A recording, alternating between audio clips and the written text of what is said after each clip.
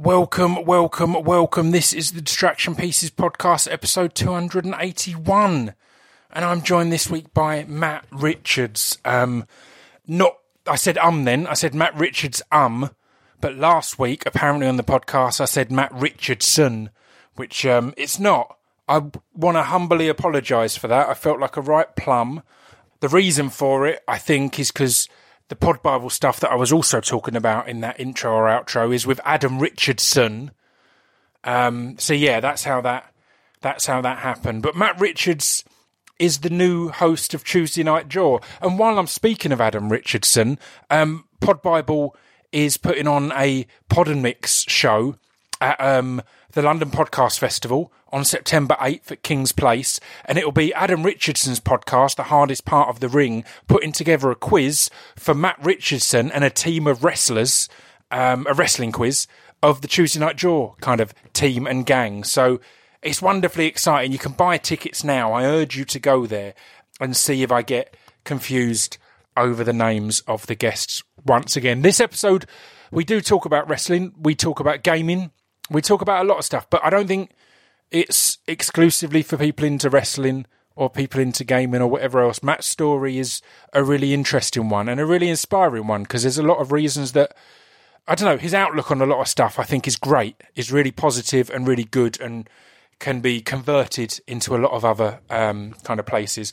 I should mention, as ever, we're brought to you by SpeechDevelopmentRecords.com. That's where you can get all the merch. And Patreon.com/ScroobiusPip just had the new poem of the month. So you can go and check that out for $1 for the whole month. And you'll also get a bonus episode down the line and loads of preview stuff. So yeah, that's cool. I'm keeping the intro short still. In the outro, I want to talk to you about wrestling a bit and about the negative effect that recording this podcast had on my life. And in the outro, in fact, I'm going to talk about my number one wish in wrestling right now. I'll tell you all that at the end. But before we get into it, I should mention, if you are a wrestling fan, I've had some amazing previous guests. I've had Will Ospreay, arguably the best wrestler in the world at the moment. I've had Jack Gallagher. I've had Jim Smallman of Progress Wrestling, recently announced leaving Progress Wrestling. That's all on his Twitter if you want to go and find out about that. I've had Eddie Dennis. I've had Chris Jericho. I've had some amazing people, and I've lined up. I was going to leave it for the outro, but I'm going to sit down and chat with Jack Sexsmith. A lot of you all know he's been through hell and back recently, and we're going to have a good chat about it. Let's get on with the podcast. This is episode 281 of the Distraction Pieces podcast with Matt Richards.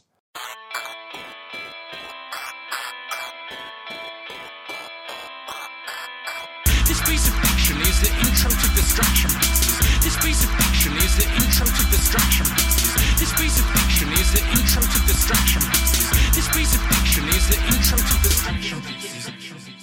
Right, I'm joined today by Matt Richards. How are you, sir? I'm actually really well, yeah.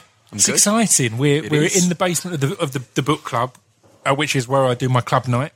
We Are Lizards, so I never like to miss a good opportunity for a plug. No. That's legit and doesn't seem false. But yeah, we're here to chat about a lot of things, prompted by your new role as the host of Tuesday Night Jaw. Yeah. And we'll get into that. But there's loads I want to talk about, but primarily, it's your birthday. So it is happy my birthday. Thank you. I'm like the most on-birthday guy in the world ever. Yeah. Like to the point where I deliberately was like, oh yeah, I'll come to London and do this because I'm 31 now as well, so I'm kind of like I'm over the last important one until 50. Yeah, so I'm like yeah. I'd rather be doing work and stuff. I'm exactly the same. I always release something on my birthday, and part of the reason for that was it was a distraction from having to do anything. I'm making it work. Yeah. Like I put Introduction out, like was the first one. The Introduction video went up on my birthday, which meant I could spend all day just promoting a single and not have to worry about stuff. And then ever since then, it's like I did the first Distraction Pieces live on my birthday because it's like, well, my mates can come to that. I don't have to have a party then. It doesn't have to be any kind of drama. We can tie it in, yeah. But despite that, I've got you a gift. And it's a WWE sticker, and I think it's the one everyone wants. It's Vladimir Kozlov clearly just working a rest hold on Triple H. That That needs to be turned into a sticker, right? That absolute I've tried highlight. it. And this is coming from someone who's been in wrestling for 15 years. I'm looking at this image and can't figure out what's meant to be happening. Yeah, he's just Now- holding his back, really, Now, isn't he? as a professional wrestling broadcaster, that looks like a reverse bear hug, but I can't be sure. And Now, if it's, as a smart mark, yeah. Triple H's hair's over his face. Yeah. Kozlov, the more inexperienced wrestler, has pushed his head to his back. I reckon Triple H is telling him what we're meant to be doing because he doesn't really know what he's doing, and Triple H is obviously the ring general. Or he's just going, I'm absolutely not taking a German suplex off you. Yeah. Not a chance, mate. But it blew me away that was made into a sticker. What a bizarre moment to memorialise. I know. It's like I keep seeing all the guys now that are in like NXT and stuff. They'll have the top trumps cards and stuff like that. Yeah. And there's always like, you always get the ones that look really great, and then you get the ones that you're kind of like, oh, you picked that stock image. Interesting You went for choice that one, there, right? guys. Okay. Yeah. Well, that's unusual. Well, this obviously is going to be a wrestling-heavy podcast. But before we get into that, because I want to hear your story a bit, but a lot of that comes through wrestling. Yeah. But so let's talk, before we get to that, another thing that you're known for and have done for years is hosting at the Insomnia Game Festival. So are you a big gamer? Have you always been a gamer? Where's your game So background? before I got that job, I would have absolutely sat here and said, oh yeah, I'm a gamer. And then I got that job, and then I realised I'm not a gamer. It's tough, like isn't it? it's I think the generation or the evolution of Twitch has made a lot of people realise how they're not gamers. Because there's when I had Dan Lassac on the podcast once, we were talking about Destiny, and I was doing a podcast on the new one, and I clocked about 30, 40 hours, and Dan was like, yeah, I'm not really, Destiny's not one of my main games. I've got about 1,500 hours on it. I was like, and that's not one of your main games. No. That's So this is confession time. So the only thing that I really play these days is, like, if anyone knows me, they know how obsessed I am with Football Manager. Yeah. So my current record on a Football Manager game is 48,000 hours on FM 2010, because I played that game for 9 years. Yeah. So I had it when it came out, and I literally just Green box. Yes, greeny bluey. Bluey box. The red one was the one I got into really massively, which was early. I think that was early 2000s was the red box. Yeah. But yeah, I'm like, what an addictive game, right? Oh, it's horrendous, but it's kind of nice because like most things in video games, it has a subculture within a subculture. Yeah. So I now get people coming up to me going like, oh, have you heard of this 17-year-old Belgian striker that plays in the third division in Belgium? Or like, and I love it because it's great. And you're always looking for the new Cherno Samba. Exactly. And so my friend Tony Jameson, who's a stand-up comic, got famous from doing the Football Manager stand-up show. Right. He turned it into a book and a documentary, which Tony's in, because he did 50 years of Blythe Spartans. And like he did the documentary with it. Wow. And Tony's actually a mate of Jim's. Yeah. So I went to watch Tony's stand-up show, got introduced to him, and we nerd out occasionally. And now it's a weird position because Tony loves wrestling. So Tony comes to talk to me about wrestling and CrossFit. And I'm like, in my head, I'm like, you're the guy that knows who Freddie Adu is and treats him with the love and respect. But now you're coming into my world, because I think in anything that we do, because I think we all move in similar circles. Yeah. It's like, have you ever heard the saying about like every rapper wants to be an NBA player, every other NBA player wants to be a rapper? It's kind of like that in like wrestling. Like every other comic wants to be a wrestler, or vice versa. And you see all this crossover. Music and acting is one that I found. The reason my route into acting felt somewhat fast-tracked was I'd met so many actors who were into my music and become friends with them and got just such great advice from Gunning. So, but it is. Wrestling and gaming is a massive crossover because they're both quite nerdy. Yes. Quite white at times. Yeah. Again, that's thankfully changing across all balls. Quite male for a long time. Again, changing and evolving. One of the biggest changes though is being Austin Creed, Xavier Woods, and Up Down Down. We actually had Austin on our stage last year at Insomnia, because it was when they had the NXT tapings there. Yeah. And he came and played Fortnite with a good friend of mine, Grant Hines, who's also a YouTuber. Yeah. And it was wicked. Like, it was so cool to have him there because he was absolutely there in the capacity of gamer. There was no wrestler. There was no I'm part of the New Day. It was just gaming, and it was really, really lovely to have someone that's so passionate about something that's known for something else. And I think he's really helped that community within his locker room now. Because I mean, like, I don't know about everyone else, but I love Up, Up, Down, Down. I mean, admittedly, it really winds me up because I know how good Gallagher is on UFC. Right. So, right, a little story for you about that. When he got married, we all stayed in like this country house for a few days, and we were playing video games, and no one beat him at UFC the whole weekend. Oh mate, I'm going to have to challenge him at some point. Every time a new one comes out, I do an open challenge. I give out my Xbox or PlayStation be careful though ID, and then I do an open challenge. And my normal thing is, you pick your wrestler, you pick your fighter. I will pick one of their iconic rivals and win in the style of that rival. Because that's the thing. I guarantee that's what Jack does too. Because if you're a nerd for it, you will fight in the style of that wrestler. Because again, there's certain things that if you're good at the ground game, whoever you choose, you might, if you can get it to the ground, you might be able to dominate. Whereas I remember having an online one. It was with my mate Sam actually, and it was Diaz. He chose Connor, so I chose Nate Diaz. Beautiful. And he was lighting me up. And literally it went exactly like the fight because I didn't get knocked out. He gassed and I knocked him down and then choked him out. And he was like, particularly as he was on his mic as well and being all cocky, he's like, yes, I've got you doing this. I was like...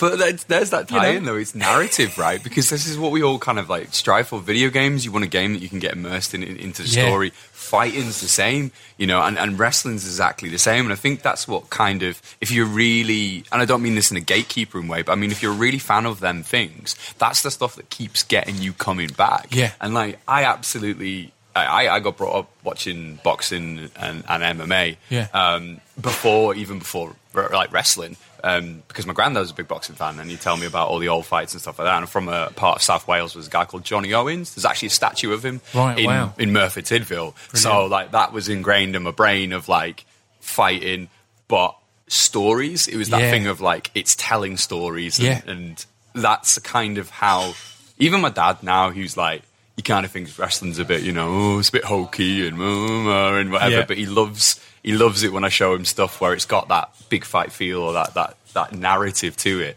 And when they can really tell a story swiftly and effectively, it's. I mean, a fight I've been banging on about this week. I was at Riptide last weekend, and Cara Noir, mystery opponent of Pac. Yeah, and that was exciting in itself because they're both really good, but the fact that they had no history and they told a story in that match was absolutely fantastic because to be honest, Pac could just go about just doing a tour of glory essentially. He doesn't have to tell stories. He can go and do all his amazing flips. I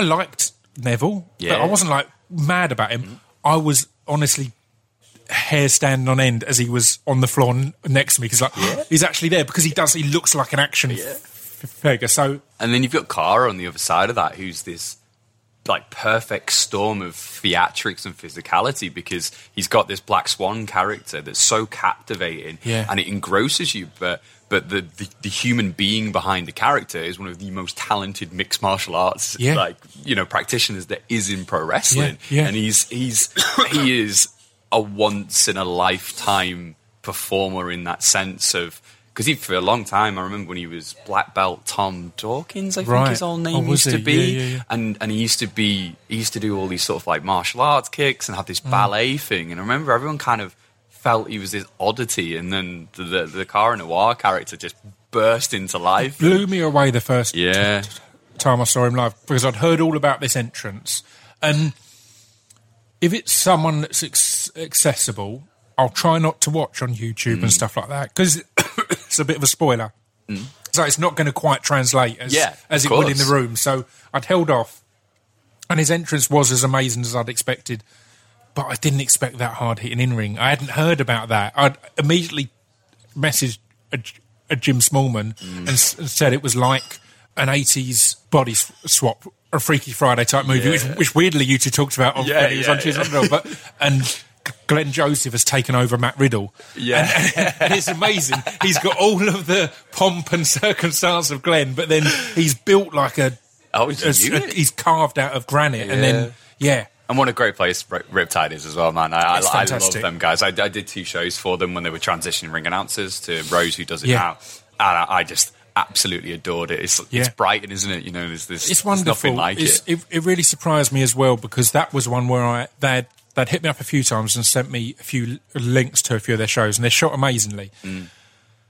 And it was even more amazing to walk in there, because what they managed to get atmosphere-wise and on camera in essentially a community hall kind of thing. It's not like turning up at the ballroom and it's the ballroom. It's this exciting. This, you turn up, you're like, all right, I'd expect there to be a jumble sale on tomorrow and things like that. But they get, particularly on camera and in the room, just this amazing atmosphere and feeling. I don't know if you found it funny, but we'll make sure the link goes out to the match and watch how it's shot, because the way they shoot is unbelievably original. But it's really funny when you're the person they're filming, because especially as a ring announcer, because I'm stood in the middle of the ring and I'm doing my bits and pieces. And I even said at one point, I was like, the last time I was filmed like this and filmed this often was when I was on Crime Watch, because you just feel like you know, is this true crimes investigation? Is it like panning around your face multiple times? And I was just as an honorary Northerner, I was a bit nervous. I was like, again, it's finding those things that makes them stand out, right? And makes it's what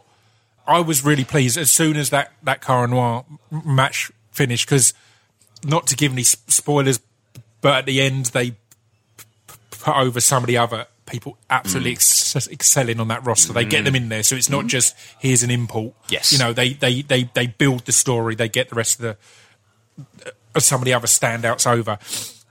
And as soon as it finished, I was walking to the train station with my missus and my mate Adam, and I literally, the first thing I said was, they've got to put this up online for free, because it's what Progress did with the last Devitt match and things like that, and this match goes up. Infamous match. This goes up free, and then it gets the atmosphere across and everything. And this feels like Riptide's version of that. It's got that huge name, that undeniably one of the best in the world in PAC, and then it's got this guy that, even if you're outside of kind of the South, and you know, the South West as well, we've wrestled in Wales and stuff like that, but even if you're outside of the South, you're not going to be that familiar with him, or you may not be. So this feels like just a world platform for and that, you know, me and Jim spoke about it on that Tuesday Night Jaw about that chapter 13 and how that now is, I think I described it as the Sex Pistols gig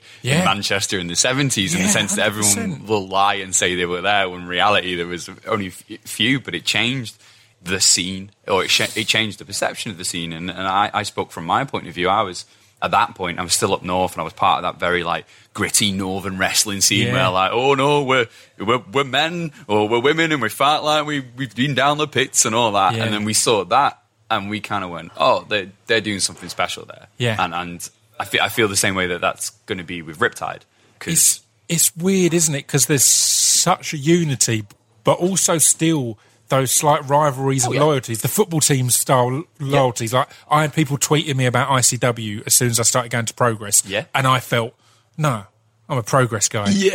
Now I'm like, it looks amazing. It's actually fantastic. But there is that slight, and you get that with any promotion you post about it. They're like, well, you should really come and see OTT if you want real wrestling. It's like, it looks amazing too. But they can all be good. We had it with we did a couple of pre-shows up north with Progress this weekend. In Newcastle, the company is called North, and that was amazing. And they're awesome. They're really, really good lads, and I'm really excited about that. But Manchester was our opportunity, which is something I've been like moaning at Jim for years to have. And we had 2 lads called Sonna Durson and Luke Jacobs. And I was so proud of them, because they had a match that was theirs and was distinctly like, hey, this is what we do in Manchester, which usually involves getting your teeth kicked down your throat, but it's what we like. So, and I was so happy with how that came across, because I think sometimes when you're in a scene, it's like music, like any form of entertainment, where something gets popular, people try to replicate rather than trying to create. And I think them lads really showed their style. And then you've got I think Sona's 26. Oh yeah, and he's Luke's someone 18. that I've only heard of because yourself and Chris Yeah. and Chris Brooke have been raving about him for Yeah. a while now. So, But we've got another, like Luke, like I said, he's 18. He's got his partner's a lad called Ethan Allen, who's 17. Yeah. And then we've got between, I'd say, 8 and 10 guys who are just unreal. But I saw Sam Gradwell, who's on the NXT UK roster, make a really, really good point on Twitter this week about sometimes you always want the shot and you want to have the platform to show how good you are. But you forget about the hard work that goes into being ready for that. And he was like, that was them two guys being ready for that moment. Yeah. You know, but if they hadn't gone on that journey of being the guys that everyone's sort of bubbling about and talking about here and being ready for that opportunity, they wouldn't have done as well. And I think... and you can think you're ready because of your hunger and because Especially of your when you're thirst. 18. And you're not. Yeah, there's loads I look back now and go, God, I was shit for years. Music and things like that. There's so many things I remember from gigs and cringy stuff that it's like, well, that was my time to be shit. And then by the time I had an audience, I'd done it an awful lot. Oh man, So there's some of the Tuesday Night Draw archives that I still hate because I'm like, I was such an idiot, and that was like 2 years ago. You know what I love it. But it is an interesting one. So I mean, on the kind of on the talk of that Manchester Sex Pistols gig that everyone was there. I mean, you don't want to choose who was the Mick Hucknall, but it kind of links, I think, into your time as a wrestler, because I think there's a lot of people who you worked with, but because it's an interesting one, because a lot of people will know you as a ring announcer or as a commentator, but some might not know your time as a wrestler, and you kind of were there, not to put words in your mouth, but it must feel at times a little heartbreaking timing, because you were there when the ground was being laid and not there when God damn, all these trees have grown. And I'm not trying to be like this humble, down to earth person, but it wasn't our job. Yeah. That this is, you can't have a coliseum if you don't lay foundations. Yeah. And that was our job. We laid foundations, and for me, like, I look at certain people that I came through with 15 years ago who are still wrestling and are some of the best wrestlers in the country, and they missed their opportunity. So for me, I look at it a different way and going, that wasn't what I was meant to do. What I'm doing now is what I was meant to do, but I wouldn't be where I am now if I hadn't gone through it. Yeah, and because even when we were...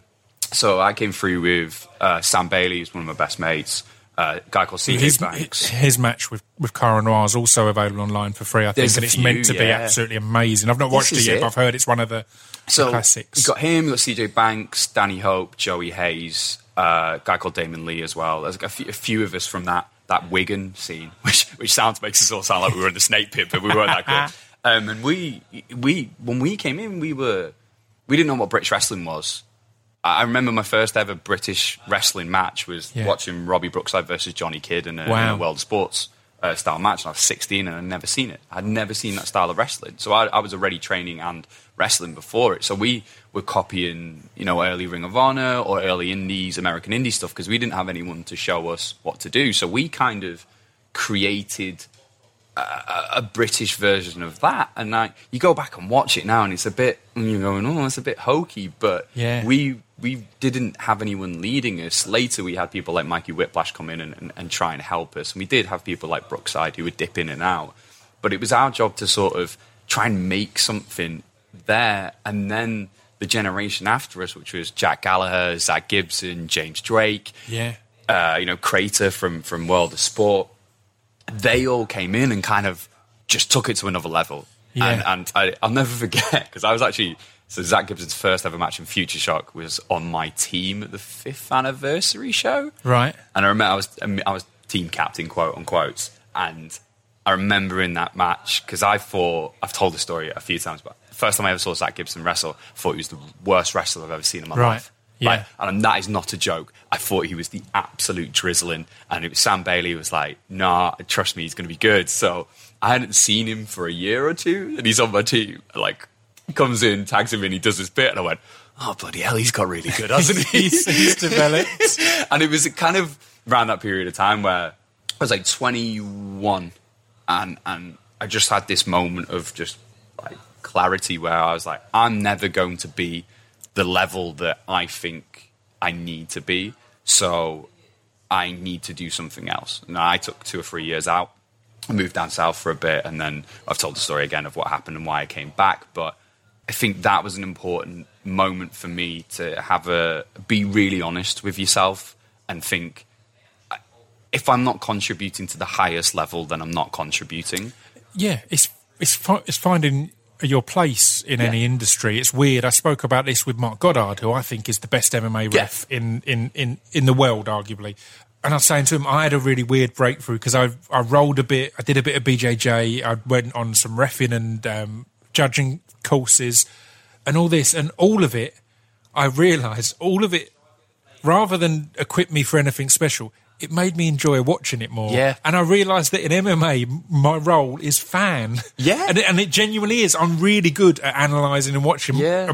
My girlfriend rolls her eyes if she watches with me because I'll have such smugness on my face as I say something, and then 2 seconds later the commentator says it. And there'll be such a pride, but I'll be like, no, that's because I'm a very good fan. I've been on the mats, I've done a bit of stand-up, I've done the courses, I've done this to qualify me to sit in my living room and really enjoy MMA. Bailey said something to me once, and it's really funny because we were playing five-a-side football, and it was during like when I was really fat at one point. Which just sounds like my Alan Partridge moment. So we're playing footy, and it's 5-a-side, 7-a-side, and my brain is knowing exactly where I need to be, but my body isn't. And he was like, if you were as good as your brain is figuring out things, you'd be an amazing football player. And I think that kind of is a little thing with wrestling. I think the reason why I picked up commentary so good is because I understand the bare basics of how to put a match together, how to tell stories and structure.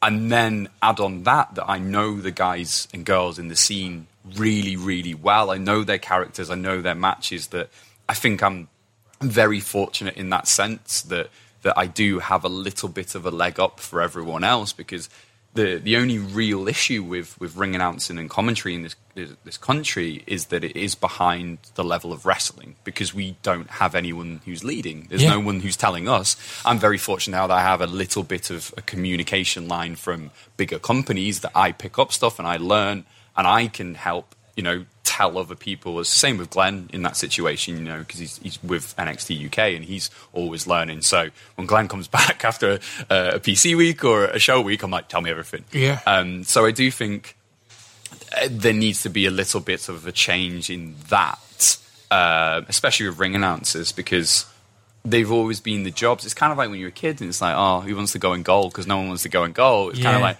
oh, well, you weren't a wrestler, so do you want to ring announce or commentate? And I feel like we need to have a little bit of structure put in place, but or make all the roles aspirational roles and make them something to aim to be absolutely amazing at, rather than it be, as I said, I couldn't do that, therefore this. It's the same in it's one of the things or kind of every industry I've been involved in, I've tried to get on as many sides of it as possible, as much as anything. To have that understanding. So touring, I've driven for mates tours, I've tour managed for mates tours, and most of those were after I'd had my own tours. It was in time off in between tours to get that greater understanding, to know, and also to have the respect for those roles, to know that when I'm paying a tour manager, it's because he's got a really hard job, and it's something that, quite frankly, I don't want to do. I would rather pay him to do that, and he's got that excellence there. So, and again, I've done everything in wrestling. I've built rings, I've refereed,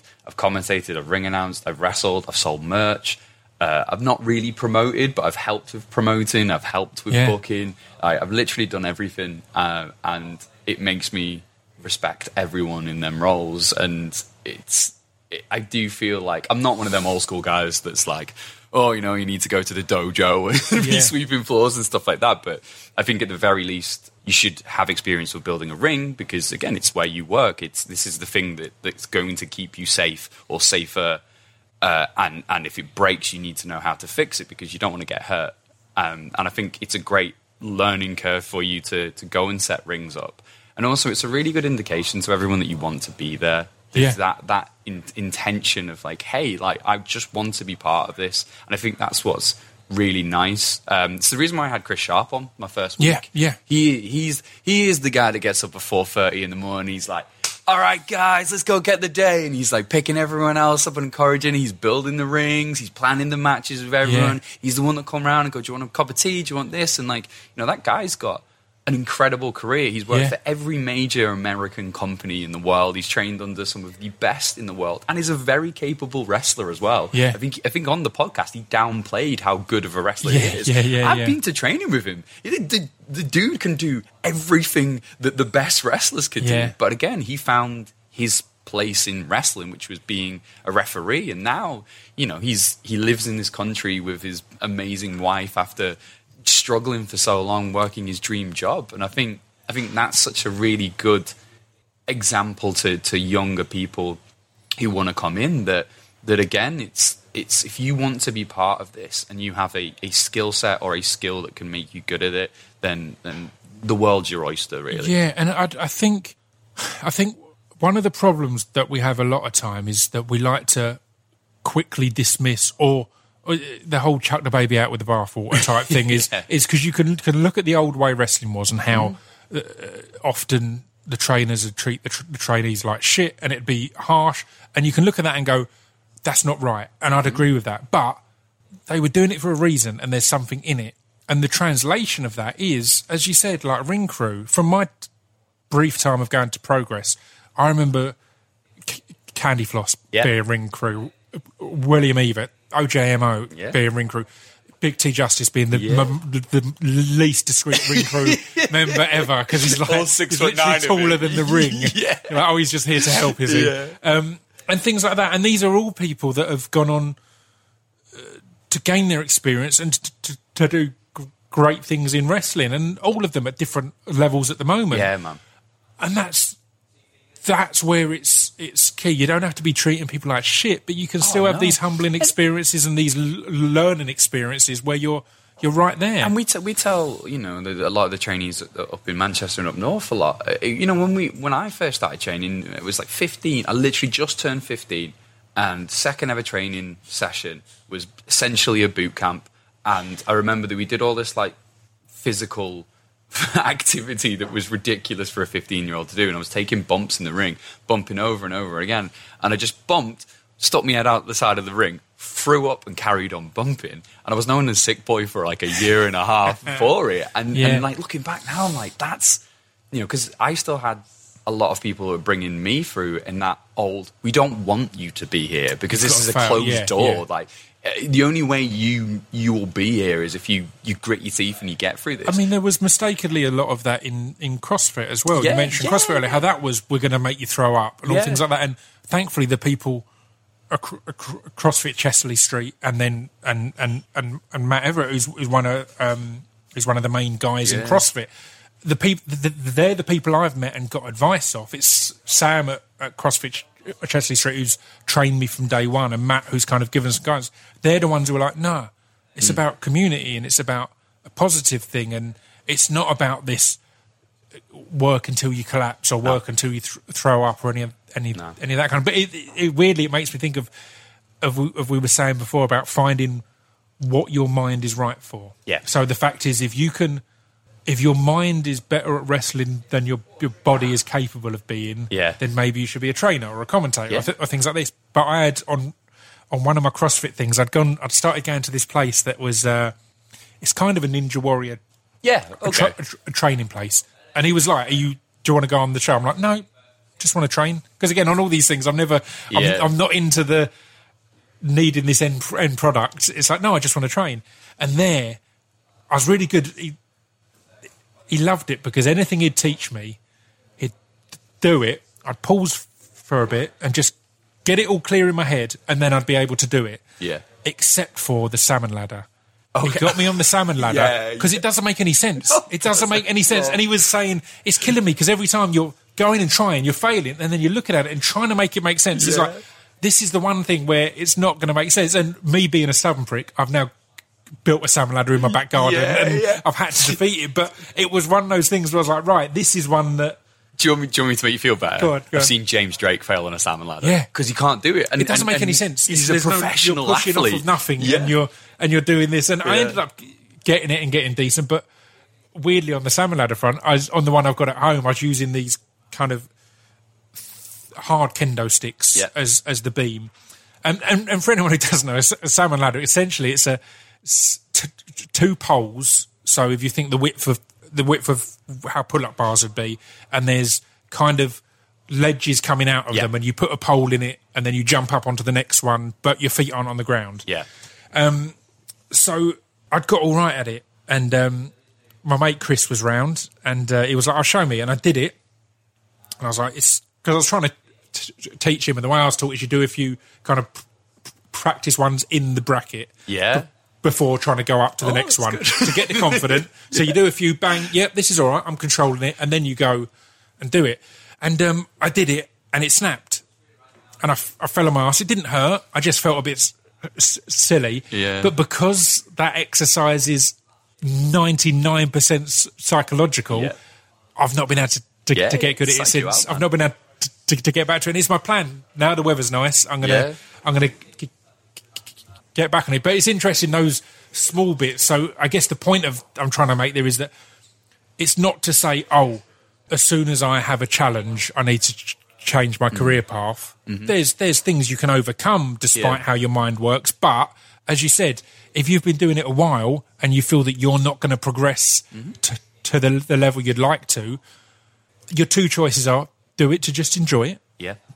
Don't have that ambition or goal. Just do it for doing it, or switch to something that you can see longevity and progression and improvement. I think it's just being honest with yourself, and I think, ironically, one of my biggest criticisms is that I criticise myself too much, which sounds like the biggest oxymoron in the world. But then at the same time, I'm kind of thankful that I have that, because I do feel that I'm capable of removing my ego from the situation. Yeah. And it's not that I don't have an ego. It's because everyone has an ego. And don't think that I don't sit there and fantasize about stuff and think, wouldn't it be amazing if I could do this? But again, it's that thing of, I think, again, I'm fortunate because I had this moment of clarity and then made a decision. And then I've been very lucky that I've had moments that have only ever made me want to continue doing this, because I would have never had them moments again. Yeah. You know, I'd have never been part of a show in Wembley Arena if I carried on wrestling. I'd have never been in a ring with WWE wrestlers versus New Japan wrestlers. I'd have never been on shows in front of thousands of people, and I've been part of this, a tiny, small piece of it, but I've been part of it. And if I was still, you know, this skinny idiot in pleather trousers doing flips to the outside of the ring, I'd have never had them moments. Yeah. And not only did I have them moments, but I deserve to be there as well. Yeah. So I'm really thankful for that. And I do feel like it's one of my favourite things in wrestling is when you see that person have the light bulb moment. They either have the match, the moment, the whatever it is, and you just see it in their head, and the light just goes on. Yeah. And it's brilliant. It's really cool. I love it. I think one of the luckiest things anyone can have, and a lot of people argue against luck and hard work because they feel luck. I saw Mike Bithell, who's a game designer as well, was talking about this on Twitter recently, and he was saying you can acknowledge luck and still be hard working. These two things come hand in hand. It's not saying, oh, I'm here just purely on luck, but you can also acknowledge that luck has part of it. But I think if you're lucky enough to do one thing that you couldn't have dreamt of, it then makes everything a possibility. That's it. If you've done that ring announcing with WWE and New Japan, you know, British Strong Style against the Elite, if you've done that, then it's realistic to go, well, I could commentate at Wembley, I could commentate at Madison Square Garden, I could do, you know, all these things, because that thing you've done was not imaginable. That was something that if you'd sat down 5 years ago, you'd gone, well, that can never happen. So I think the thing with that particular story in the Elite versus British Strong Style is I think I was at Fight Club for, I think it was under a year. I don't even think I was there a year. And when I came into the company, it was when the company was just going on its upward arc. So the now infamous Zack Sabre Jr. versus Travis Banks match, which alone saying out loud is crazy, was the match that really started Trav's momentum, which then in turn led to the company taken an upward swing. But we were struggling to get 250 people in a place called Fiction in Wolverhampton, which was just a little sweat box in Wolves. But then the Trav story started picking up steam, and we did the amazing moment where we did Pete versus Trav, and Trav beats Pete finally for the Fight Club Pro Championship, and it's one of the, like, people are crying, and it's like, it's amazing, this incredible moment. We'd only really just come off the back of that when they decided to take the plunge on doing the first ever Dream Tiger Invitational, and so we went from 250 people to 1,500 people, and it was it's that perfect storm of, we had a main event of British Strong Style versus the Elite, pretty much straight off the back of the first NXT UK takeover. Yeah. So where Pete, Tyler, Trent started to get big, and we had people like Pentagon Jr., we had Ray Phoenix on there, and we had like a mixture of people like Angelico and Jack Evans mixed with our guys and girls in there. Yeah. And it was just the right moment. But even that show, it's funny because we were running, I think, an hour behind. And it was this sweaty, hot banqueting hall in Wolverhampton. And the owners hated us, like, despised us. And it was just really stressful. It was horrible. And I remember we had to take 2 breaks, and one of the breaks was 45 minutes. And I had to go back out in front of that audience who were just pissed off. And, like, I was pissed off. And again, like, I had to, do my job and get them up for it. And they all come up for the main event, and the British Strong Style music hits, and there's just this explosion. And it was just that moment where I was just like, I need to stop worrying about everything and just do this thing. And then it's now become the moment that a lot of British wrestling fans go, that was my first indie show because I saw Pete, Tyler, Trent, and Kenny Omega in the box put on, and I wanted to come to it. And they were like, now in their head, it's the one indie DVD I've bought. Yeah. It's literally, I couldn't be there, but I was watching it all on Twitter and stuff. And I was like, well, I'm ordering that as soon as it came through. And I literally just sat in my living room as soon as it arrived and got through the lot. Go back and watch me during the main event, because I'm so in my own head about it. Because not so much for Pete and that, because I've obviously known Pete, Tyler and Trent for years, despite only working for Fight Club in recent years. But I'm so in my head as I'm just about to announce New Japan, because everyone's got this idea that, like, oh, Matt's a really good ring announcer. I'm terrible. I'm not as bad as Jim Smallman, who is the worst ring announcer in the world. But I get proper into my head, and I'm just about to introduce him, and my brain goes, yeah, mate, you're just about to introduce Kenny Omega. And I'm like, no, shut up. I'm trying to think of what I'm going to do the introduction. I need to do it. So, yeah, you just see me sweating in a corner going, have I said the name right? So. I love it. Well, we need to get on to Tuesday Night Job, but this kind of brings us to it in a nice way, because you mentioned NXT UK there, and weirdly on Twitter today, I was arguing with someone and then apologising with them for the fact that I just have a more positive outlook than a lot of the British internet wrestling community. Because my point was, I'd done this post about the Cara Noir match, and I've said that hopefully this and his Progress debut put him on the radar of NXT UK, NXT, AEW, and everyone in Japan. Yeah. And someone said, I agree on all the rest, but I hope he doesn't go to NXT UK. And I was like, right, why? It's amazing. The Imperium stuff versus British Strong Style is amazing. Partly the reason NXT UK was the first one that came to mind is the Imperium entrance was perfect from the first ever attempt at it. It just looks amazing, so you can imagine the Cara Noir one. I think Devlin on there is doing amazing, so on and so forth. There's tons of great stuff, and the point I kind of made was, so many of these things, it's all about from what perspective you approach it. So if you approach NXT UK comparing it to you actually being there at an indie show, it's going to feel very differently. It's a weekly show. It's not just here's our once a month, our once every 2 months. If you, however, and this isn't me being negative, if you compare it to WWE main roster, my God, it's far more aimed at me than the main roster is. So it's all about these perspectives, and it made me think of the birth of Tuesday Night Jaw was the fact that Jim wanted to do a show that was positive, and not just positive about the WWE. It's not some bias thing.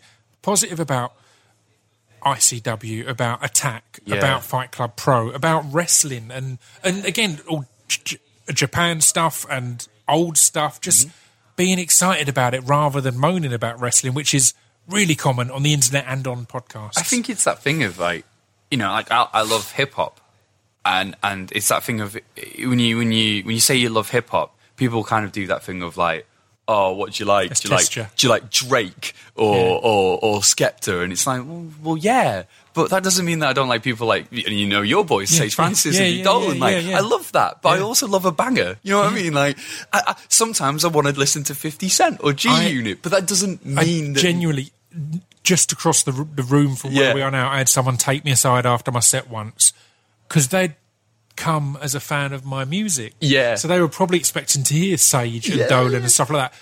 But I'm DJing at 1 o'clock in a sweaty club. Exactly. I want to play Anti-Up. I want to play Simon Says. I want to play rowdy shit. I don't want to play intellectual hip-hop in that situation. So, but this person was exactly that. Like, this isn't what I expected at all. I'm like, cool, I'm wasted, so we're just going to have this discussion another time. But then it's the same thing of like, so you got like Dead Prez. Yeah. And when that song comes on, everyone loses their mind. That's one of the most politically driven songs in the world ever. And now it's on a car advert for a Skoda or whatever it is.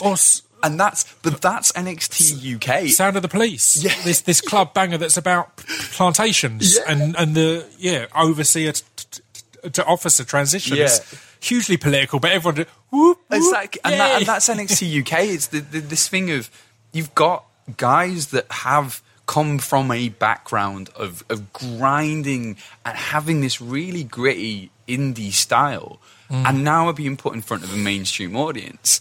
And it's not to a detriment to their abilities and their talents, because you've got to keep in mind that what a mainstream audience wants is so different to a real big, you know, like, I'm a real fan, quote unquote real fan, because it doesn't translate. And as someone who loves wrestling, and as someone who loves 90s All Japan wrestling, I love Misawa and Kobashi and Kawada, but having to explain to Sandra, 35, from Essex, who's brought her 2 children to a WWE show, having to try and explain why 2 men are just standing there, walloping each other in the face and ushering each other on... Yeah. That would take me, sit down and let me tell you about 30 years of wrestling history. Sometimes this stuff doesn't translate to a mainstream audience, but it doesn't mean that then people aren't talented and the product isn't good. And be aware how low the threshold is for a mainstream audience. Yeah. There's not loads of people. I remember being at Brixton for Progress, and the woman next to us, because that's where they've gone from 700 to 1,500 or a couple of thousand, I'm not sure what it was. And this, as soon as Zack Sabre Jr. came out, this one was, this is so boring. So that's because you've gone a tiny bit more mainstream than 700 people. Yeah. So that's the threshold that we're looking at. Yeah. And it just happens that small amount of very vocal on social media, and quite fairly and rightfully. And that's the thing. There's a choice out there though. Because Zack Sabre Jr. is absolutely one of the best wrestlers in the world, and I absolutely adore him, and I have for years. I've always been one of his biggest fans, because he stuck to the thing that he was good at and stuck to the thing that he loved, and now he's just wrestled in Texas, and he's wrestling in the Tokyo Dome, and he's done all these incredible stuff because he stayed true to himself, as well as being one of the funniest people on the mic in the world ever. Yeah. But this is the thing, it's like, I don't know why people focus on, I really hate this, when there's an infinite amount of stuff you can love. 100%, and that's it. The point here is not to lie about stuff or to rose tint or to gloss over anything, but there's people, again, if we use the main roster as an example, there's wrestlers on the main roster who aren't to my taste. But there's also Kevin Owens, who I could watch 3 hours of. And 3 hours of wrestling is tough. That's one of my issues with some of the main roster. But I could watch him for 3 hours. And there's Seth and Becky and AJ and people who can do these amazing matches. There's loads to rave about. So, and it's also as well, if you've got a tweet about the shit that was dope, right? Rather than I didn't like this particular segment of a 3 hour show, or don't say anything. That's fine too. But Seth, Sami Zayn, Kevin Owens, all these people that are now main roster, they should be celebrated even harder, because they came through the same scene that the lads are now coming through. Yeah. And and they have changed the product. Yeah. You cannot dispute that. In the last 5 years, that product has changed dramatically 100%. more to a more... Sling a Finn in there as well, Yeah. in changing his style, but keeping enough of it there. Yeah. Tell me 10 years ago that Shinsuke Nakamura was going to be a main roster WWE person. Yeah. I'd laughed in your face. And now look at it. And this is the thing with I think with NXT UK is it's brand new. This is the infancy of this thing, and I think it's going to take a while before that synergy clicks in. But then at the same time, is you think about what Pete has done as champion. That him and Tyler in Chicago, even him and Volta, and there's matches with like the vets and Mustache Mountain and Jordan, and there is these matches. The Gala in stuff. there. They were all people who, on the early shows, I was like, I'm not into these guys. Yeah. It's not my cup of tea. They've won me over completely. Yeah. They've been amazing in there, in storytelling, in ring, and everything. So. And there needs to be a period of time where they find their thing, because I'm not. A lot of people always this idea of me being a big Japanese wrestling fan, and I love Japanese wrestling, but it's over a long period of time, and I don't watch a lot of New Japan these days. Yeah. Someone asked me the other day, like, are you going to cover G1? And I don't feel right, because I've not watched New Japan consistently for the last 2 or 3 years, or let alone the G1. But that New Japan style's changed dramatically, and trust me, I'm in the... There'll be about 2 people that will get this reference, but I'm in a Facebook group called Classic Japanese Wrestling, which is like an amazing forum of nerds. It's brilliant. There's people on there that absolutely hate the modern New Japan because it's not what they got into in the 90s or whatever. And it's the same with wrestling all over the world. There'll be people that will hate it. Lucha Libre has changed dramatically because of the likes of Pentagon and But again, Ray it's the statement. It's the fact that it's all in motion. Yeah. Is what people struggle to realise. One of the points I made in this Twitter discussion, and to be clear, the guy was lovely. He was polite. He just had his view. It wasn't to his taste, and we were discussing back and forth. And the point I kind of made, because he talked about WWE, and this is something I had on my notes to talk about, because it's just over a year since I really angered the internet wrestling community because I was excited about NXT UK, and I wouldn't acknowledge that the WWE are here to destroy the indies, and I think the indies are looking pretty great a year on. But the point there was kind of saying, look, his point was he felt NXT UK have just stolen. He then corrected, he said he feels stolen was the wrong word, but the best bits of the indies, and it's not as good. They're not as good here, blah, blah, blah, blah. But my point to him was, imagine, do you think if AJ, Finn, Nakamura, Anderson and Gallows hadn't come to WWE, we would have had Okada Omega. Yeah. That whole feud. We would have had Ospreay doing the things he's doing out there at the moment. Zack, another great example. We wouldn't have had that, because you have to have this movement within the product, and it goes both ways. When Hogan and everyone left to WCW, it allowed Shawn Michaels and the mid-carders to go to the tops. Stone Cold Steve Austin.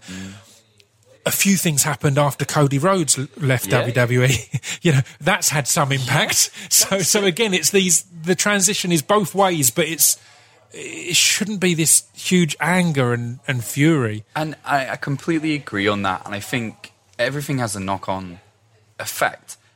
And I think for me, one of the most important things that NXT has done was NXT was an organic thing that grew and built.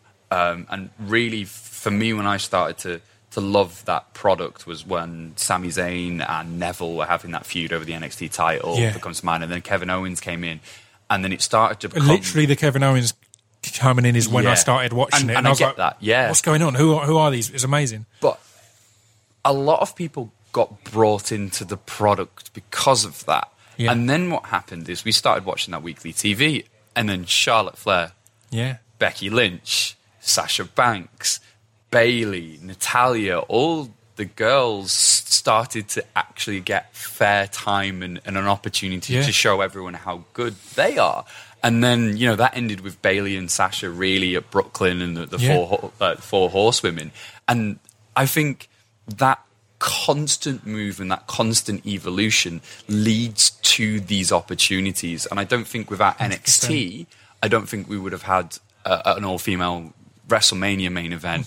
And it's not to say I'm not doing that horrible thing of like, oh, well, we've got Kevin Owens and Sami Zayn to thank for that. But it's not at all. It's just saying that these movements and these moments give birth to something else. And sometimes it's really, really special. And I think as well with the NXT UK situation is if we've got a situation where people will aspire to go to NXT UK, that's a good goal for them. So when people move up in the indie scene. And moving up is a positive thing as well, because what more could Pete, Tyler and Trent have done on the indies? They'd kind of done it all, same with Volta, really, in a shorter amount of time over here, but he'd come in at such a high level. How much...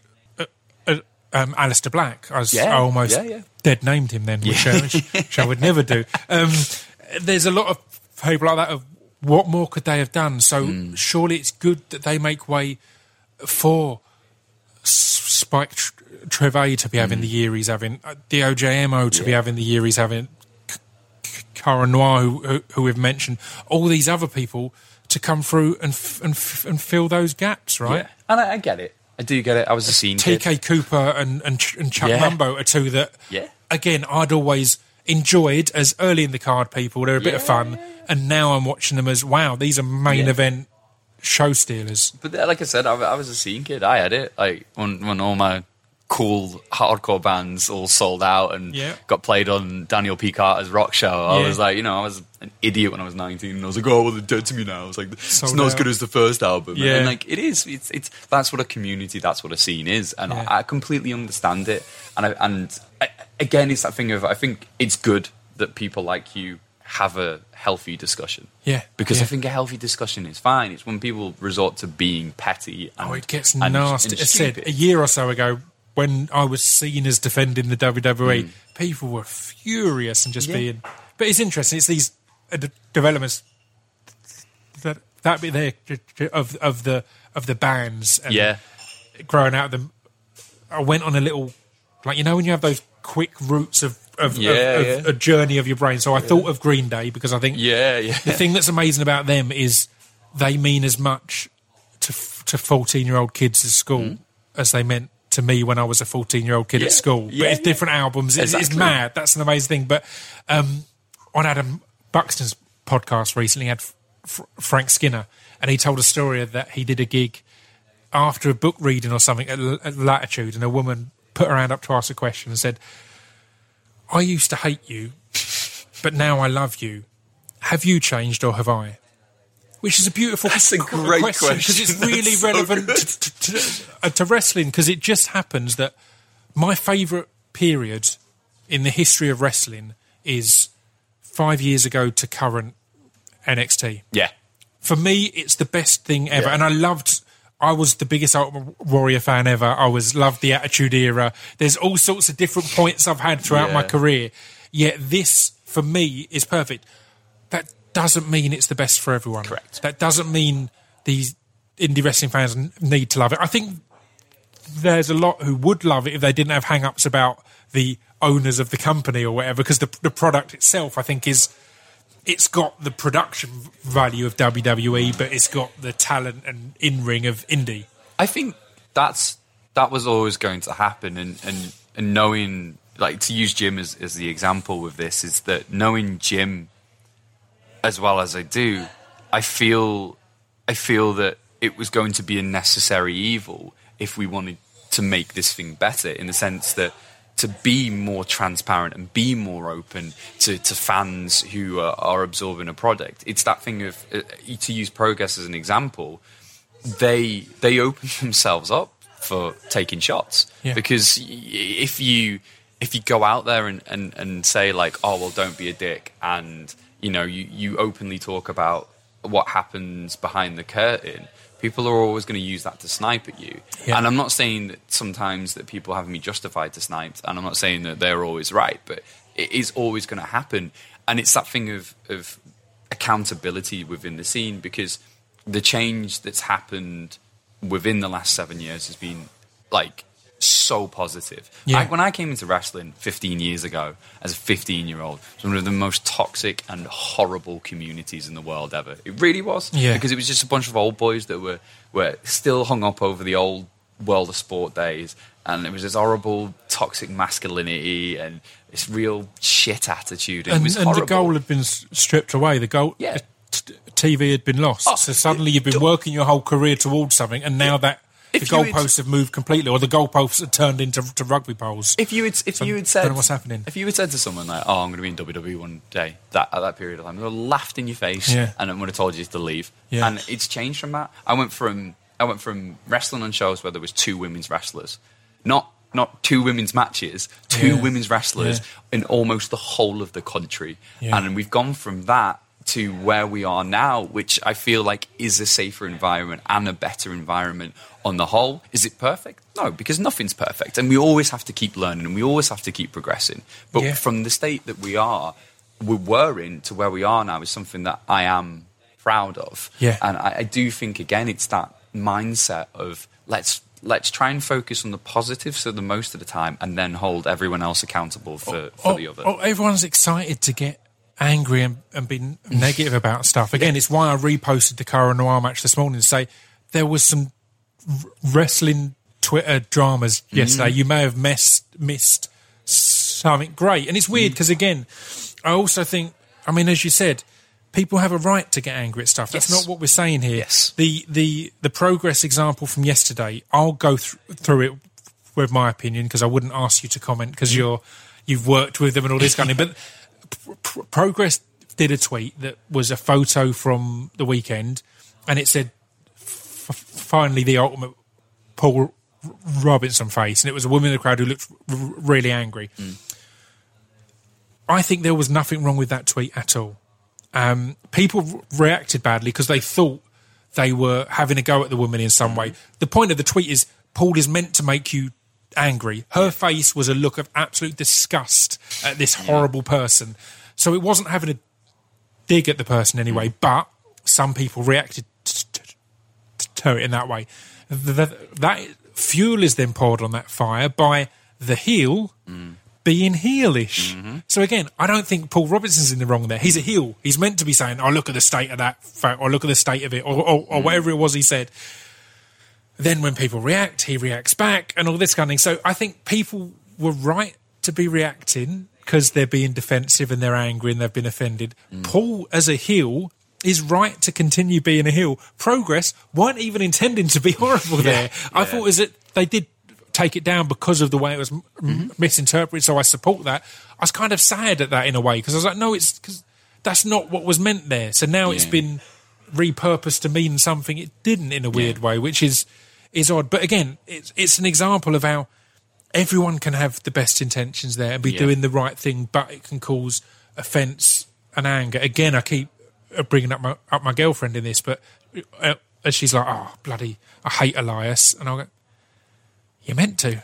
And there's a few heels that she absolutely hates. It's like, that means, you know, that's why I like them, right? You know, it's because I'm watching going, they're really good at really annoying everyone. And it's funny because it's kind of like 1996 cruiserweight WCW action in the ring, and then 1998 Attitude Era reaction / drama on Twitter now, and it's this weird cross between the two sometimes. But completely. But look, you know, it's the business. It's the nature of the business, and it'll always be that way. You know. So let's. I mean, as we've gone over the hour mark. There's two things I want to kind of ask.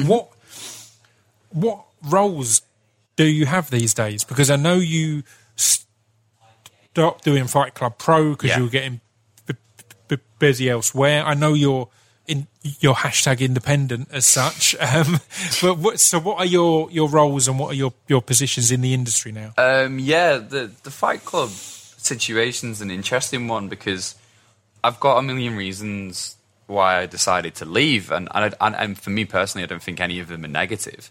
It was the right time to leave.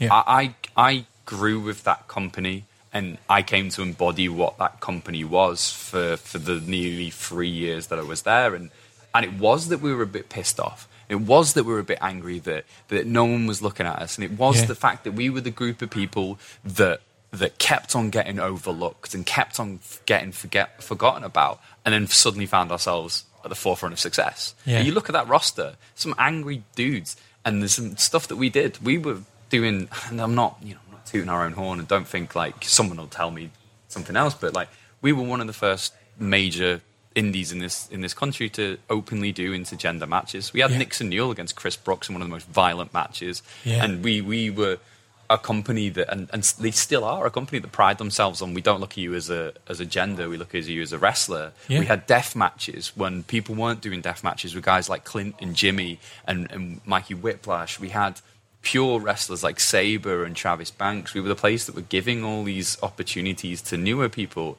and we were angry, but we got to a point where we couldn't be angry because we were getting 800 people in a warehouse in Wolverhampton, having some of the best wrestlers. And I think I creatively hit the point where it was the right time to go.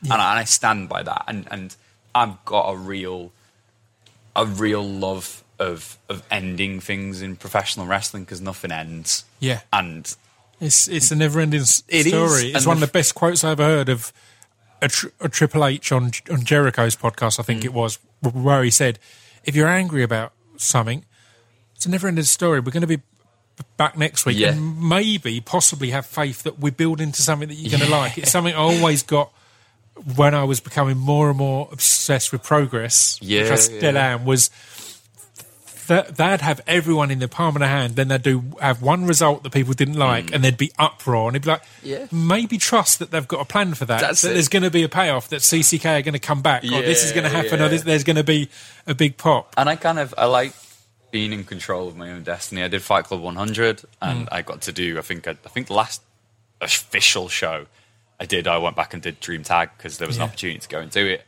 And I like that because I like that I've chose one to do it. And I'm part of, the Gaz and Craig own Tetsujin up north. Yep. And I've been very fortunate that they're good friends of mine, and I had a little bit of input in it. And it was this beautiful moment where all three of us were like, we should just kill it.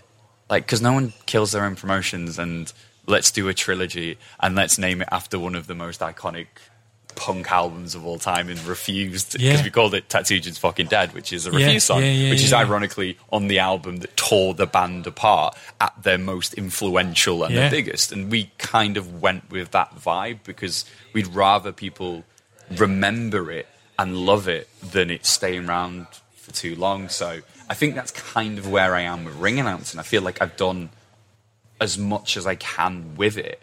I still do Fight and Spirit up in Liverpool for James Drake and Zach Gibson's training school, and I occasionally do other places. But like my job now with ring announcing is bringing new people through and giving them the opportunities, because there's people that are coming in behind me now that are awesome and completely different to me.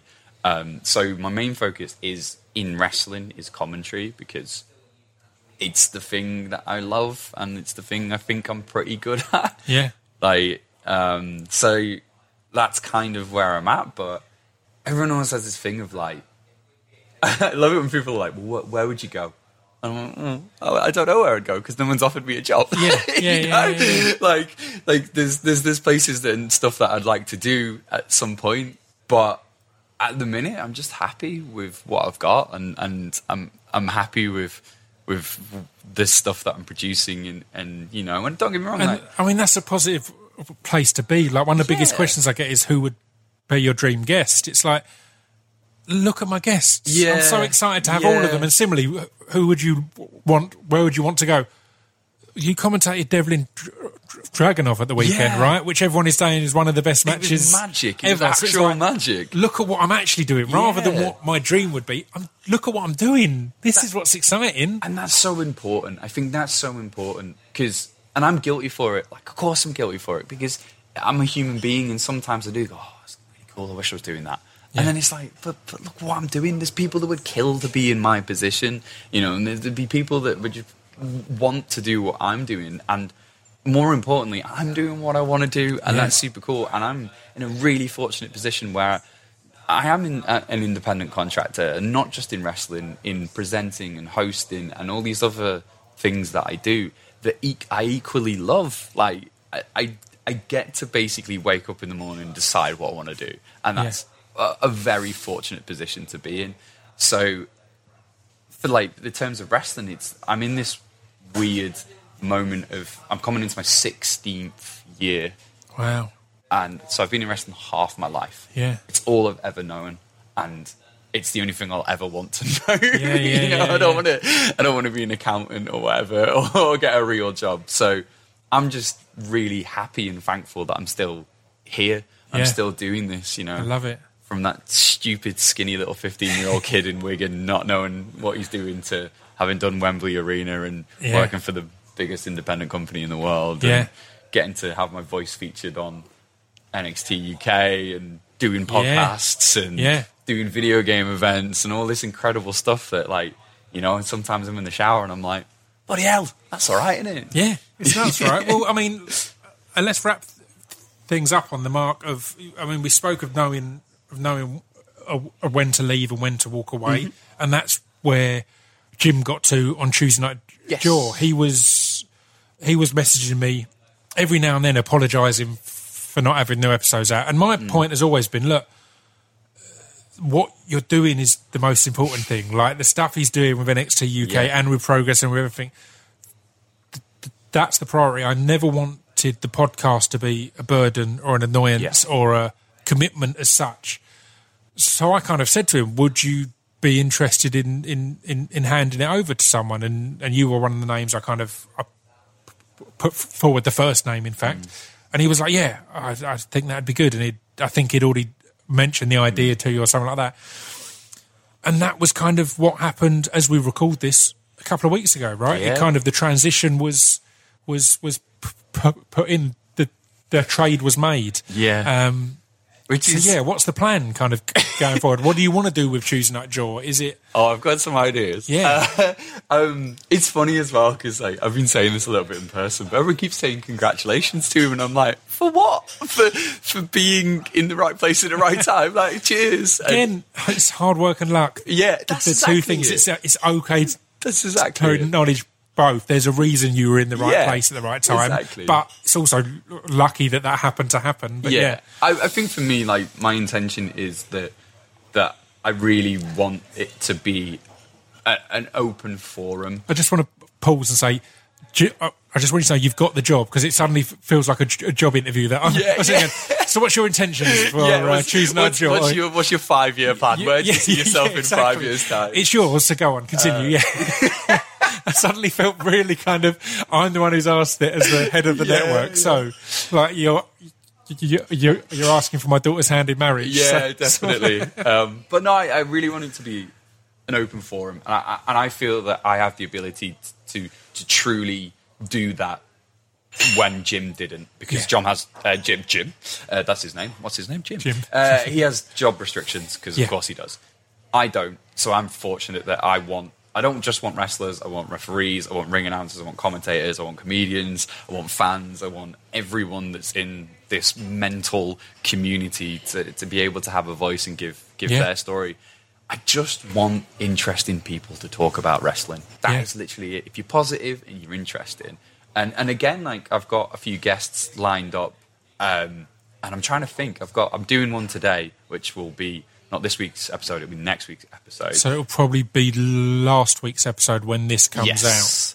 As such, it's confusing. And it's a wrestler who isn't, to a mainstream audience, I've never heard of him. They'll be like, who's this guy? And they're going to look him up and they're going to get excited. But then on the flip side, I'll have Chris Ridgway on when he comes back from doing a tour of Pro Wrestling Noah. We're just going to talk about Pro Wrestling Noah. Amazing. I've got John Robinson lined up, who's a mental stand-up comic who does a show called The Dark Room that's influenced by professional wrestling, and he's also been part of the Australian independent scene.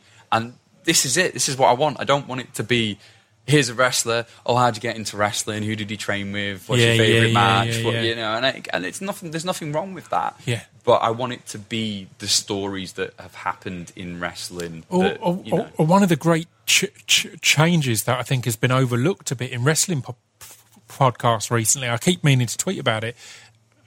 When was the last time you listened to Jim Ross's podcast? it's brilliant now. Yeah. The way they've done it, Conrad. Yeah. Conrad, what's his? I can't think of his surname for some reason. He sits down with JR every week, and they pick a different event that Jim was involved with to analyse. A lot like the old Bruce Pritchard stuff. A lot like the old Bruce one. And it's fantastic now because it's not just Jim talking to a wrestler about their career or whatever else, because there's so many of them out there. Yes. Yeah. And it's fantastic. They've been going through WCW stuff recently. They've done some classic WWE moments. And that's what Jim Ross should be doing. And this is something else that I want to say. I'm never going to be able to have a 100% critical voice because of I work within this industry and I choose to not talk about certain things and withhold stuff out of respect for the people that I work with and I'm friends with. But that doesn't mean that I don't want that to happen. I want to be able to inspire people to do that on their own. Everyone's got an iPhone or a smartphone. Pick it up, record a podcast, tell us what you think. Yeah. And I'm all about supporting that, because if you truly are in this community, you want everyone else to be able to succeed and do stuff that, again, and, you know, it comes back to that I had it this week of, I'm going to cover the G1. Why should I cover the G1 when I'm a casual fan, when there is someone out there that dedicates their whole life to this tournament and this promotion, and it can add so many details and stuff that I can't. The bearded wrestling fan, is that his name on Twitter? He's amazing. He's because I'm tempted for the first time to watch the G1 just because the brackets came out, and it's the first time that I'm familiar with a high percentage of the people in it. There's people out there that, like, you know... And he did a blog about it that was just a breakdown of here's how you watch it, here's who you should be. And he was like, this is great, this is... There's like... everyone makes a joke with me on Tuesday Night Draw about being obsessed with Dragon Gate, because I am. Yeah. But I'm not the voice of Dragon Gate. There's an actual English-speaking Dragon Gate community out. There's a guy called Jay who's been around for years and used to have the iHeartDG.com website. Yeah. And he's phenomenal. I think he actually works with Dragon Gate now. And there's like Galazzo Dan, who's the giffer that talks about Dragon Gate and Shikara, and there's all these other little bits and pieces and people out there that are doing incredible work, and they get me excited about, like, oh, I'm going to watch that. I'm going to watch Chris Brooks put a figure 4 on a water slide in DDT in Japan. Yeah. It's like, this is not my role. Yeah. That's their role, and that's awesome. And that's the great thing as well, because one of the things I love about podcasting, and I was adamant when starting this, when I had my XFM show, in my first meeting in agreeing it, I said, I only want to do this if I'm allowed to say, oh, I heard this track on Zane's show at the weekend. Mm-hmm. And that's what I encourage across the network as well, Cunning, that you can be, oh, there's a really good podcast about this, or there's a really good, here's where you can find out more on that. Yeah.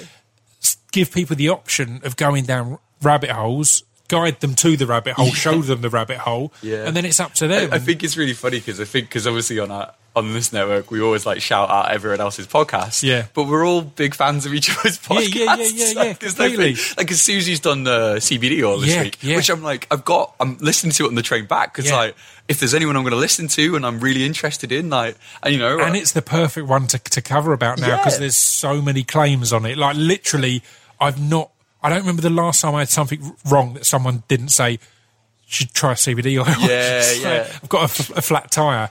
CBD oil is good for flat tyres. You know, so is it?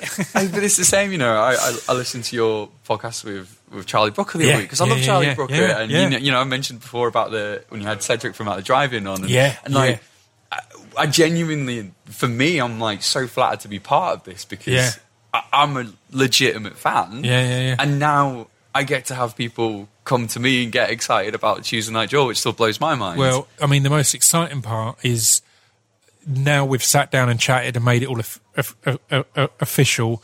I'll go through the process of adding you to the Distraction Pieces Network WhatsApp group. I've heard about this. Which is very exciting. I'm excited. It was a weird one, because it all happened and I was like, well, Matt should be part of this, but I've not even kind of met and like we've not even discussed any of it. And it's like, I don't want to be like putting pressure on them. Here's the group. Now you need to have a Triple H handshake photo after a takeover main event. I was trying to make it along to the Progress, which was the Sunday after the Tuesday Night Draw announcement. I was thinking, what can I take? I was going to bring a suit jacket just to put on, just so we could have a photo just like Triple H as the Pointing, shaking official. hands. Yeah. But yeah, well, that's exciting. So I'll wrap things up with where can people keep up to date on everything that you're going to be posting. So it's weird that Jim's face is still on the artwork. It makes sense that it's still jimsmallman.com, but it's Have you seen the fan art that guy called Ben did? Which is really, really funny because, bless him, he did it as a joke and it kind of sneakily became the sort of unofficial thing. I love it. So yeah, I'm on Twitter at mrichardshost. I'm on Instagram as well, but Instagram's Instagram, isn't it? But yeah, hit me on that. We're still going to use jimsmallman.com/TNJ for now. And as well as the Acast website. Yeah. Because that's kind of where it lands first. Because I did find out that last week that it takes a little bit while to get on iTunes. Yeah, it's normally quite quick, and particularly this isn't a dig at Jim. As soon as you become more regular with it, it's quite... It only takes 10 minutes or so, but so I'm going to do a slight delay. I'm doing a birthday Q&A episode, which will have been out tomorrow, which is the 10th of July on a Wednesday, and then I've got another guest lined up. I'm really gutted because I was meant to get someone this weekend for the podcast that we might get in future, and we ended up getting really carried away and actually getting on too much to not record a podcast. Brilliant. So gutted. Brilliant. I love when that happens. Well, thank you very much, and it's exciting to have you on the network and part of the team. Thank you very much.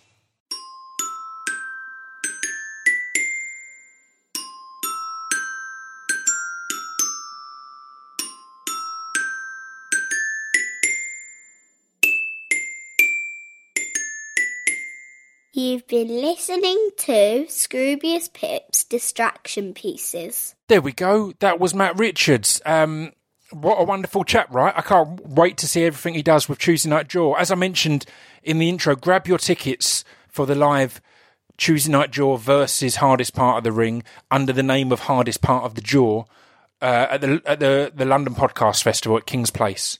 It's going to be fantastic. The guests that Matt is lining up are amazing. So yeah, grab your tickets swiftly. A few things to tell you about. We mentioned Championship Manager or Football Manager, previously Championship Manager, briefly in this. And the end of last week, it was 2 days before my birthday. And I thought, I've got a busy few days still, but I've got a few hours spare. So I'm going to grab the latest Football Manager and pop it on my iPad. So I grabbed it on the Thursday night at like 8 p.m. And on the Friday at about 6 p.m, I deleted it because I am still far too addicted to that game. I played it for several hours, and you know what? I didn't even enjoy it. Like, it's still a great game, but I think it's because I knew there's loads of other stuff I should be doing. There's loads of more productive stuff I could be doing, and I was just playing as Millwall and trying to find new players. It's crazy how addictive it is. But let's talk wrestling for a little bit in the outro. A few things I want to tell you about. Number one, a few of my hot takes. In fact, I'm going to get Buddy Peace to add this into the intro because I want to say, in the outro, in fact, I'm going to talk about my number one wish in wrestling right now. So you see, you can edit that and put that, and you will have already heard that. I love it. You all love it when I make him do that because I hoodwink you, and you're like, I did hear that, but I didn't know it was edited because he's a beast. Yeah. So my number one wish in wrestling at the moment is that they would move 205 Live recordings to Full Sail, because I don't really watch 205 Live. There's a lot of wrestling to keep up on, and in October when AEW goes weekly, there's going to be even more. But 205 Live has been having some amazing matches recently. Jack Gallagher, previous guest, against Chad Gable was amazing. Drew Gulak against Isaiah Swerve. What's his new surname? Formerly Shane Strickland. I can't remember his surname. And Drake Maverick against Mike Kanellis. All fantastic matches, but they record them after SmackDown recordings.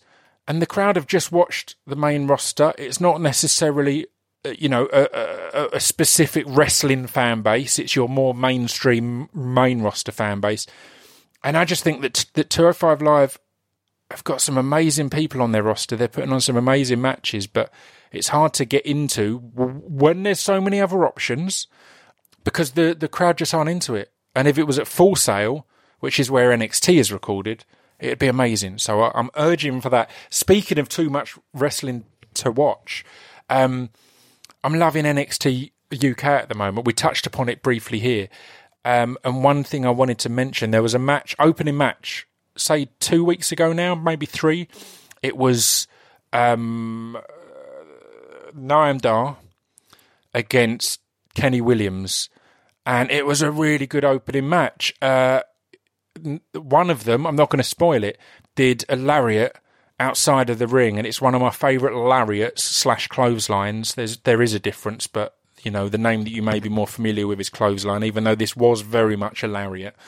Yeah, it was an outside of the ring one, and it was just great. And I think they're doing some really cool stuff over there. That whole show was really good. As I've mentioned, I think in the podcast, Jordan Devlin is just next level. I'll mention now, in fact, the next NXT UK Takeover Live is in Cardiff on August 31st, and I'd recommend you all go along and watch that, or watch on the network, because it's going to be amazing. They're genuinely doing amazing stuff. They're doing Tyler Bate against Volta. Dear God, you want to be there for that, and you want to watch that. A few other things to talk about. Another thing I've really enjoyed on NXT, they've been doing their breakout tournament. It's been cool because there's been some people like Swerve and Cameron Grimes, formerly Trevor Lee. What's Jonah Rock's name now? Yeah, there's just a load of really good people from the indies in this tournament on NXT putting on really cool matches, and it's wicked. But the standout for me went out in the first round, but Dexter Lumis. I've never seen him before. I'd seen pictures of him. I'd never seen him wrestle, but dear God, if there's ever a ready for NXT main roster wrestler, from his entrance was amazing. If you didn't catch it, go back and watch that. It's one of the, I think it's the second or third week of the breakout tournament. It will be mentioned in the details. Oh, he was great. All of his in-ring was perfect. His character was perfect. His look is just wondrous. It's cracking. Yeah. Also, last week, it's relevant to this as Matt Richards has taken over Tuesday Night Jaw from Jim Smallman. In fact, I should mention he's been smashing it. He's had some great guests recently, not just wrestlers. He brought back the return of the Round Table and included James Drake. I almost said Drake Maverick.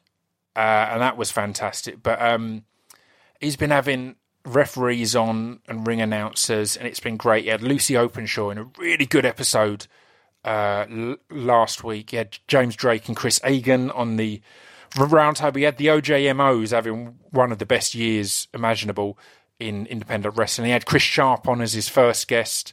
Yeah, it's cool. There's some good stuff. But yeah, he's taken over from Jim Smallman, and Jim Smallman announced last week that he's leaving Progress.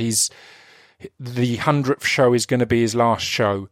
He's going to be focusing on his family and NXT UK and just loads of other cool stuff. And it's really exciting because it's exciting for him to feel it's the right time to walk away from one journey and focus on another. It's exciting for Progress because John and Glenn are amazing, so they're going to continue to do amazing things there, but it will feel like a new era as you won't have Jim announcing and in the foreground as such. So yeah, exciting things there. So big congratulations to Jim and everyone at Progress. And finally, I'm not sure when it's going to be out because I'm so backlogged with guests. I might have to put it out as a bonus episode, but it'll be out at some point.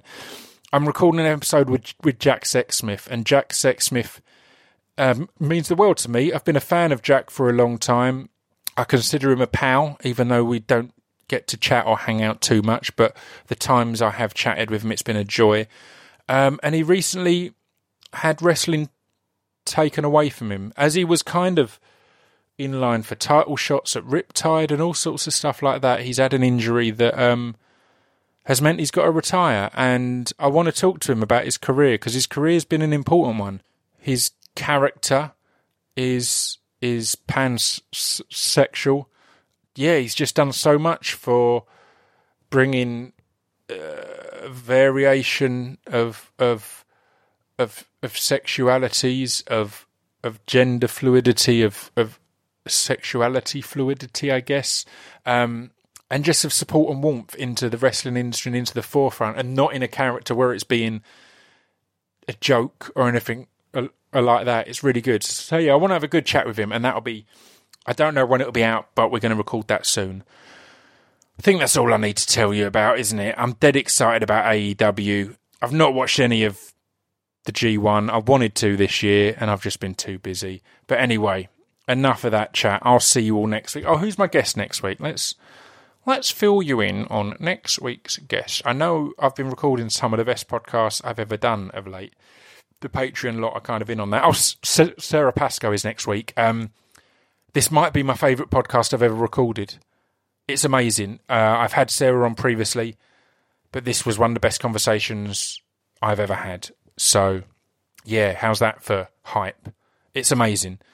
So yeah, I'll see you next week. This is now a really long episode because it's a long old outro. See you all next week, guys. Ta-ta!